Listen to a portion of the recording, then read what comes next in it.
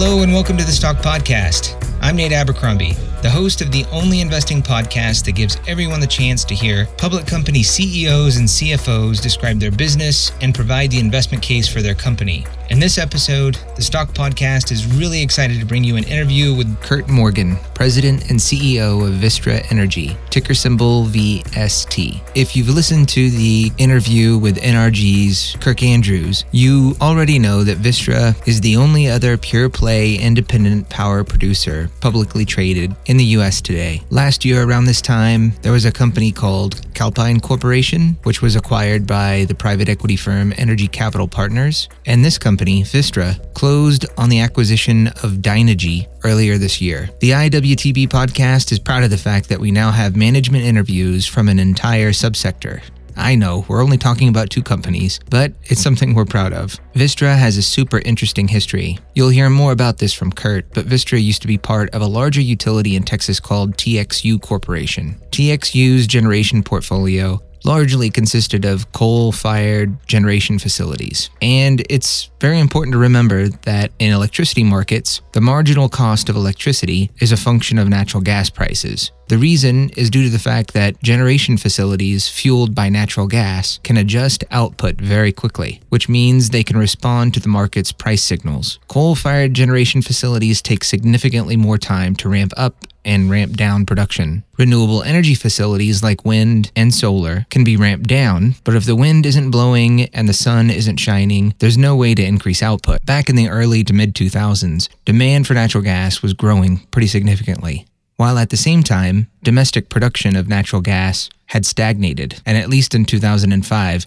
was in decline. For a major coal-fired power producer like TXU, the outlook was bright, so bright that three large private equity firms came together to buy TXU, which was renamed Energy Future Holdings. The three firms purchased TXU for roughly $45 billion in what was the largest leveraged buyout in U.S. history. However, it was around that time that advances in horizontal drilling in the shale formations across the U.S. resulted in something that we call the shale boom. The shale boom reversed the decline of domestically produced natural gas and eventually resulted in massive supply growth. Within a 14-month period from 2008 to 2009, the price of natural gas declined by more than 80% to $2.40 per million cubic feet. Wholesale electricity prices also came down significantly. Private equity firms usually use a lot of debt in leverage buyouts. With a massive amount of debt and the collapse in power prices, Vistra's net debt to adjusted EBITDA went to about 12 times. Energy Future Holdings eventually filed for bankruptcy protection in 2014.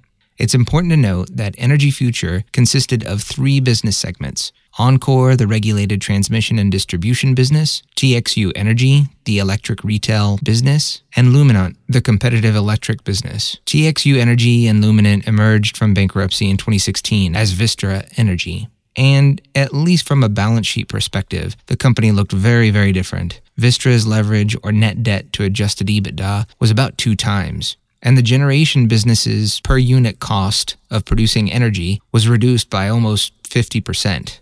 Similar to NRG, Vistra's management team saw the advantages of the integrated power model and started down the path of optimizing the new business model. I should note that Vistra's emergence from bankruptcy couldn't have come at a worse time. From mid-2014 to late 2016, the three independent power producers, or IPPs, that were publicly traded over that period, so NRG, Dynegy, and Calpine, had witnessed their shares decline by between 50 and 75%. Dynegy, which you'll hear more about during the interview, saw their shares drop from about $36 a share to $6 a share. I'll be honest when I say that I've had some luck in timing some of my personal investments, no more so than with Dynegy. I bought shares and options when Dynegy's market cap came close to the bottom. Fortunately for me, Curt Morgan has impeccable timing as well. Seeing the value in Dynegy's equity, as well as the numerous opportunities to extract synergies from a transaction, Vistra announced it would acquire Dynegy in the third quarter of 2017. Full disclosure, I held on to my Dynegy shares, which are now Vistra shares, so I do own Vistra stock.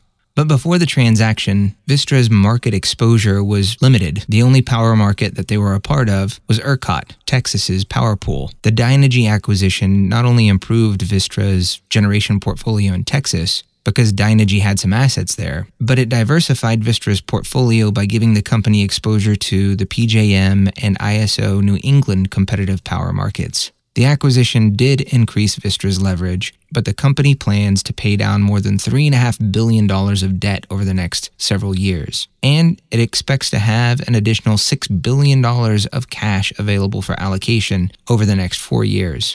That means Vistra should generate at least $9.5 billion of free cash flow over the next 4 years, which is pretty impressive given that the company only has a market capitalization of about $12.5 billion today. One more thing worth mentioning. The Dynegy acquisition resulted in Vistra being long generation in the state of Texas. So what does that mean and why does that matter? If you recall from my intro to the interview with Curt Andrews, pairing generation with retail provides the IPPs, who have an integrated power business, with a natural hedge. Wholesale power prices go up, the company benefits on the generation side of the business, but retail margins suffer. The opposite happens when wholesale power prices go down. If you have more generation capacity than your retail customers can consume, or at least what you have contracted for, then your long generation and short retail. Based on the fact that several generation facilities have retired in the state of Texas, coupled with the growing demand in the state, the outlook for power prices in the ERCOT region hasn't been this good in a very long time. And the ERCOT market structure is unique because it probably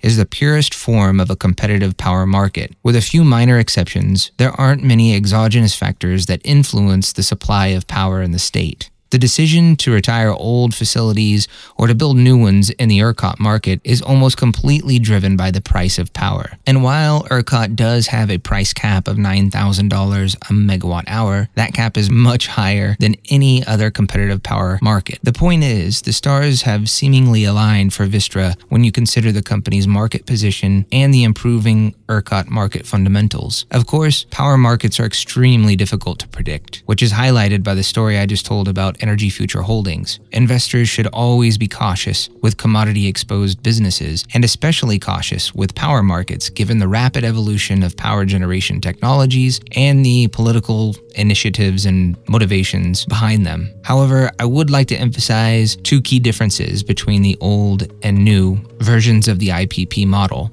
The IPPs have much lower debt levels now, and they seem to have figured out the secret sauce of combining generation with retail. The Bloomberg terminal includes 7 sell-side recommendations for Vistra stock. 5 out of the 7 have buy ratings, and the average price target is about $29 a share, which is about 23% upside relative to Vistra's share price today. I'll leave it there. Let's get to the interview with Curt.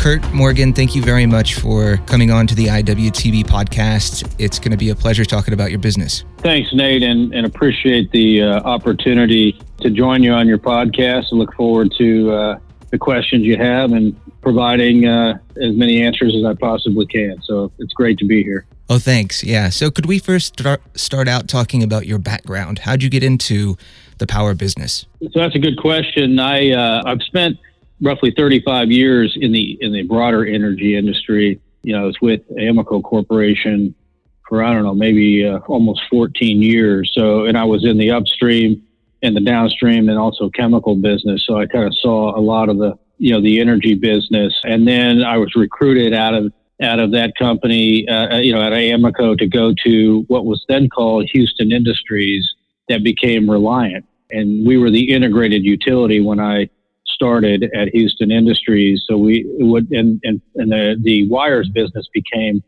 CenterPoint, and then we spun off the competitive generation and retail business into what was known as Reliant, which has now become part of NRG. And that's how I got into the power business. And that was just a little over 20 years ago. So I've been in the power business since then, and more in the competitive side.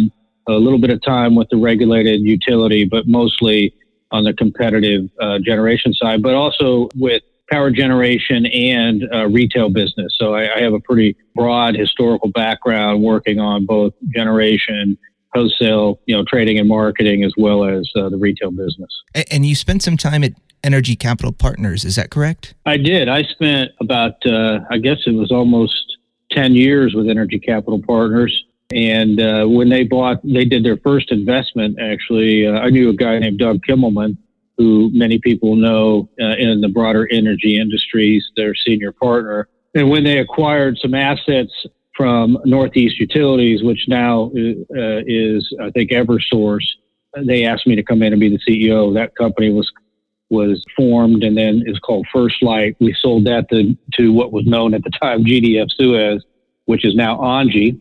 And then I stayed with them after we sold that, and we built another company called Equipower, which interestingly, we sold most of that to Dynegy.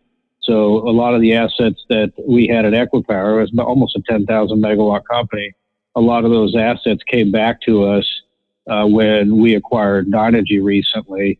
So I'm very familiar with a lot of the assets that we acquired. Yeah.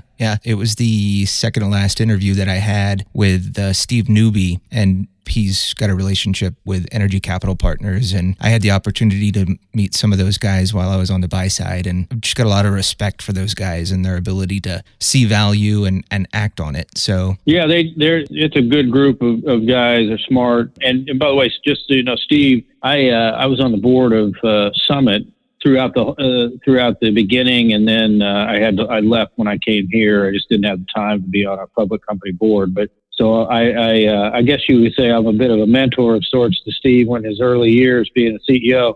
But we're very good friends. So I'm glad that I heard that he joined you on your podcast. Which really? I'm glad that he was able to do that. Yeah, that was a great interview, and I didn't realize you guys had that relationship. So. Yeah. So could you provide us with a little history of Vistra? So I don't know if our listeners are familiar with at the time was one of the largest leverage buyouts in history of Energy Future Holdings. And I just think the history there is fascinating. And if you wouldn't mind just sharing a little bit of it from your perspective, I'd love to hear it. Yeah. So, I mean, so this is a company that has been around a long time, and most people probably recognize, Texas Utilities, TXU, actually goes back to Dallas Power and Light. Reliant had basically the Houston area of Texas. This particular company has its roots in the greater Dallas area of Texas. And they were the two predominant regulated utilities for years. You may know that John Wilder became the CEO of what was TXU at the time, and then sold that, as you said, to TPG, KKR, Goldman Sachs, in a huge leverage buyout transaction. And at that time, Nate, you may remember this, but gas was about $8 an MMBTU. They put on, as far out as they could, they put on, I think, almost 5 years of hedges on gas. But as you well know, the shelf formation explosion occurred. Gas prices went down with a 2-handle on them, and they couldn't hedge out. So it was kind of a long march into bankruptcy. Then I think it was maybe the largest bankruptcy in U.S. history. Where we came from all that is there were some complications in getting Encore, the regulated part of Energy Future Holdings, out of bankruptcy, but we were able to spun out of the EFH bankruptcy, and we were called at the time TCEH, Texas Competitive Energy Holdings, and then we changed our name to Vistra, which I'll talk about here in a minute. But anyway, we were the generation, and we were the retail TXU Energy component of EFH, and we were able to get a head start, get out into the marketplace back in October of 2016. The name Vistra, which was already developed before I got here, so I can't lay claim to it, got its origins in sort of vision, meaning people thinking, hey, we're coming out of bankruptcy, so we want to think about the future, but not forget about the tradition of the past. So it's, VIS is for vision, future, and then the TRA was for the tradition. And then we formed it for Vistra, one of those concocted names. I've grown to like it, but that's where Vistra came from. And of course now, after the Dynegy transaction, we've changed yet again, but we came out of the bankruptcy of Energy Future Holdings. Yeah, I didn't know the history behind the name. It's really interesting to learn. So thanks for that story. Could you talk about Vistra's assets? So you've got a generation business and a retail business. Could you just provide kind of an overview of your generation fleet and where your retail business exists today? Yes. So after the Dynegy merger, we've got almost 42,000 megawatts. And I think it might be useful to kind of talk about the evolution of the company. that went into bankruptcy and then came out of bankruptcy and where we are today, because I think it gives a good segue into kind of where we're trying to take the company. So, and we can talk about that. Yeah, that'd be great. But this is a company that was predominantly coal. I think we had, at one point in time, we had roughly 1% gas. I mean, we had gas peakers, and we were a coal company. And you may remember that John Wilder went on a big coal build in the state of Texas, which created a huge fervor in this state. But it was a company very much steeped in coal. We were a coal mining company as well as a coal power producer, and we had a significant amount of mines, which was rare. I mean, very few power companies had that, but that's the complexion of the company. We did have the big nuclear facility, Comanche Peak, which is the lowest cost nuclear plant in the country, but there wasn't much gas. And then we purchased 3,000 megawatts of natural gas combined cycle state-of-the-art plants, Forney and Lamar, from NextEra. That began the evolution of the change. Then we acquired a 1,000 megawatt Odessa plant, and then in the Dynegy transaction, we got over 3,000 megawatts of combined cycle gas. And then if you combine that with the 4,200 megawatts of coal retirements, we took a company that was 1% gas with a lot of old and aging coal plants to a company now that is, over 50% gas. And then if you take, we added a 180 megawatt Upton 2 solar facility and a 10 megawatt battery system, which we can talk about if you'd like later. We're about 53% gas and renewables, 37% coal. And the remaining coal is really advantaged coal. In particular, our Oak Grove plant has mid-single digit cost of fuel. So it is a really strong asset. And so we've got this company that's now become renewables and become gas heavy with advantage coal, and then also with the nuclear plant that I mentioned that is lowest cost in the country. And we're actually going through an exercise through our Operation Performance Initiative that we're doing with McKinsey. We're doing that at Comanche Peak, which is actually going to reduce their cost to do business. So we like what we've done in the complexion of what we have in ERCOT. And of course, we love the retail business. It is by far the best brand in Texas. It's the largest residential retail business. We have the strongest margins in the ERCOT market. We have reduced our attrition rates to less than 1%, significantly less than 1%. And we have a team here that is a true retail marketing company that's very innovative and has done a tremendous job. So when we put all that together, we have a really great set of assets. And when you think about our company too, in ERCOT, our EBITDA by market is around 50 to 60%, depending on where energy prices are in any given year. So we're still highly leveraged to ERCOT, and the ERCOT market right now, we believe, is in really good shape, and we think it will continue to be that way. We're also about 24% PJM and 12% ISO New England. Those are our core markets. We're diversified now too with the addition of Dynegy. We have picked up between retail, which is very stable, and our capacity payments. That's roughly 50% of our EBITDA coming from those relatively stable revenue streams. And then if you take a look at our ability to hedge, and we have the balance sheet to do it at any given time, and we're significantly hedged as a company, which creates this more stable earnings stream, which is what we're trying to accomplish. Yeah, thanks for that explanation.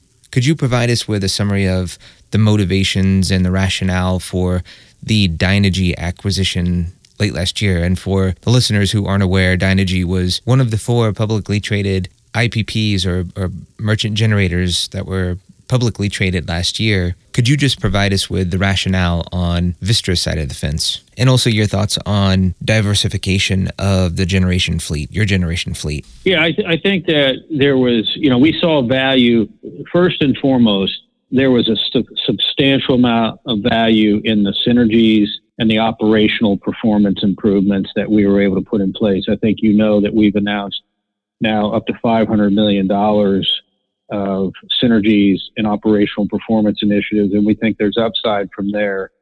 No matter what your valuation metric is, whether you use a free cash flow yield or you use a multiple, that is substantial value creation.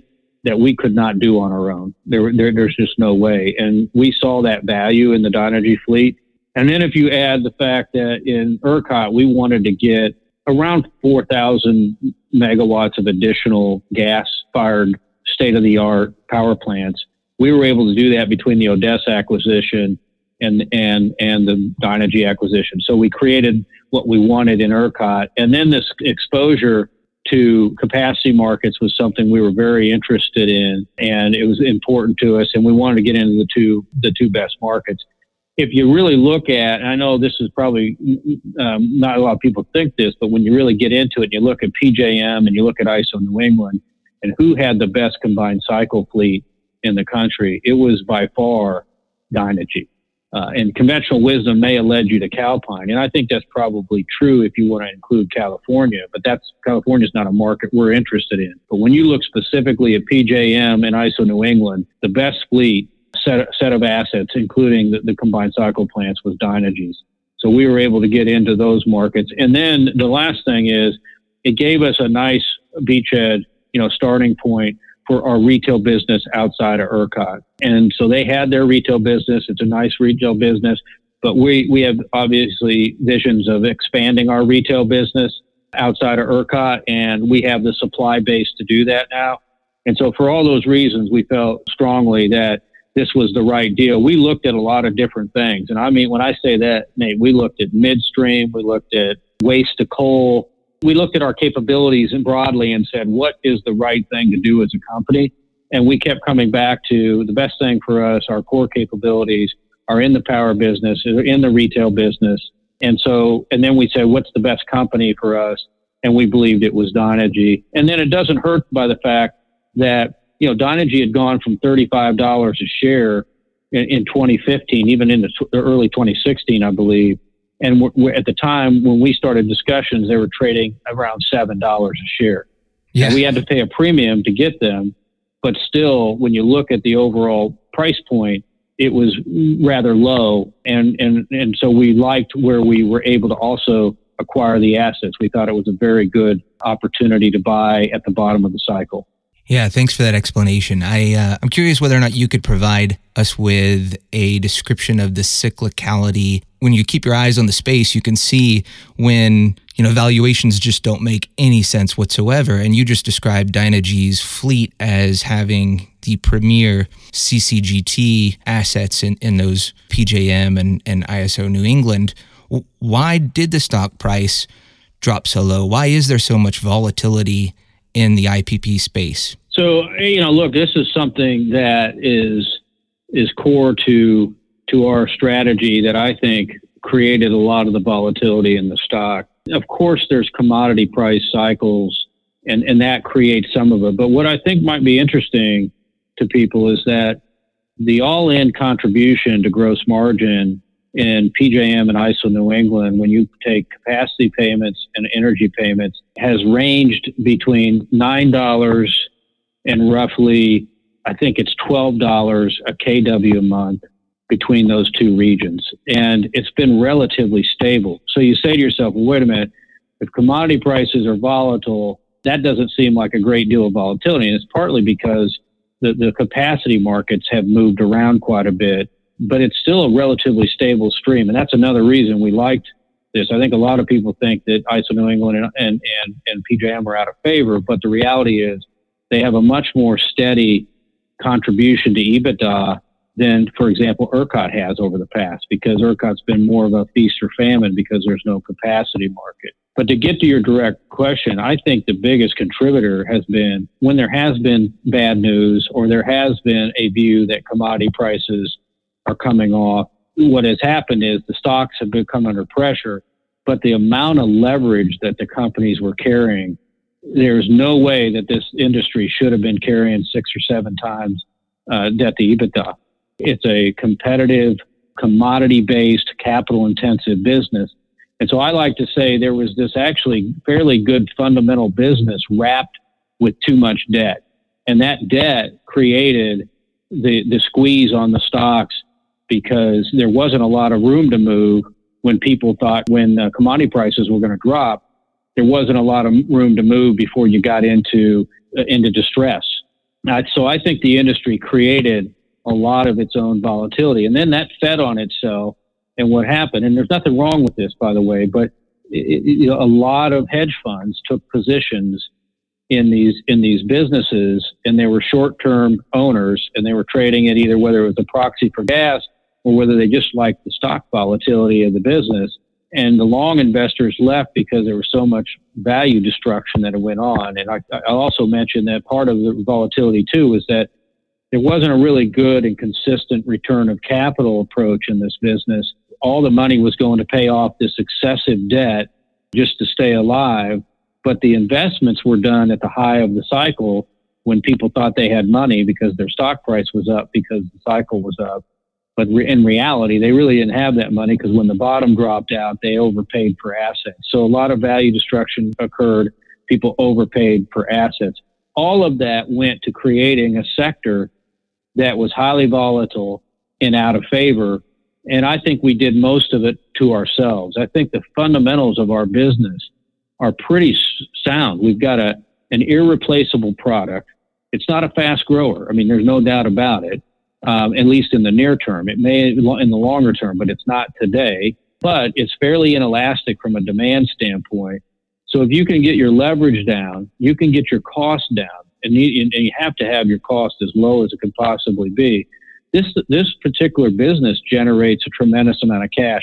And also the last thing is you need to have a strong retail business, because retail business converts about 90% of the EBITDA to free cash flow. But if you can do that, and this is why I came to this company, big retail business, strong asset base, and an ability to reduce cost, if you can do all those things and keep your leverage low, because when we came out of bankruptcy, we had very low leverage, that's a winning formula, and there's actually a very good business underlying that type of strategy. So the volatility in my mind was created mainly by the strategies of companies, and that began with just carrying way too much leverage. Yeah, thanks. Yeah, I think you've hit the nail on the head there. And since you just you basically outlined your strategy, but if you could possibly talk about, or at least highlight, the key components of Vistra's strategy, explaining what are the benefits of having a really strong retail business and a really solid fleet of generation assets. Yeah, so it all begins, in my mind, it begins and ends with financial discipline and having a strong balance sheet. If you'd like to continue listening to this interview, you'll need to become a member. To become a member, just visit thestockpodcast.com. Members have access to all full-length episodes, and depending on the membership that you purchase, you can even have access to the transcripts. So just go to the website, thestockpodcast.com, and click membership at the top. Also, if you really enjoyed the music, you should check out Danheim. That's Danheim. Mike at Danheim gave me permission to use the music for the podcast, and so a huge thanks to Danheim. And with that, take care and good luck with your portfolio.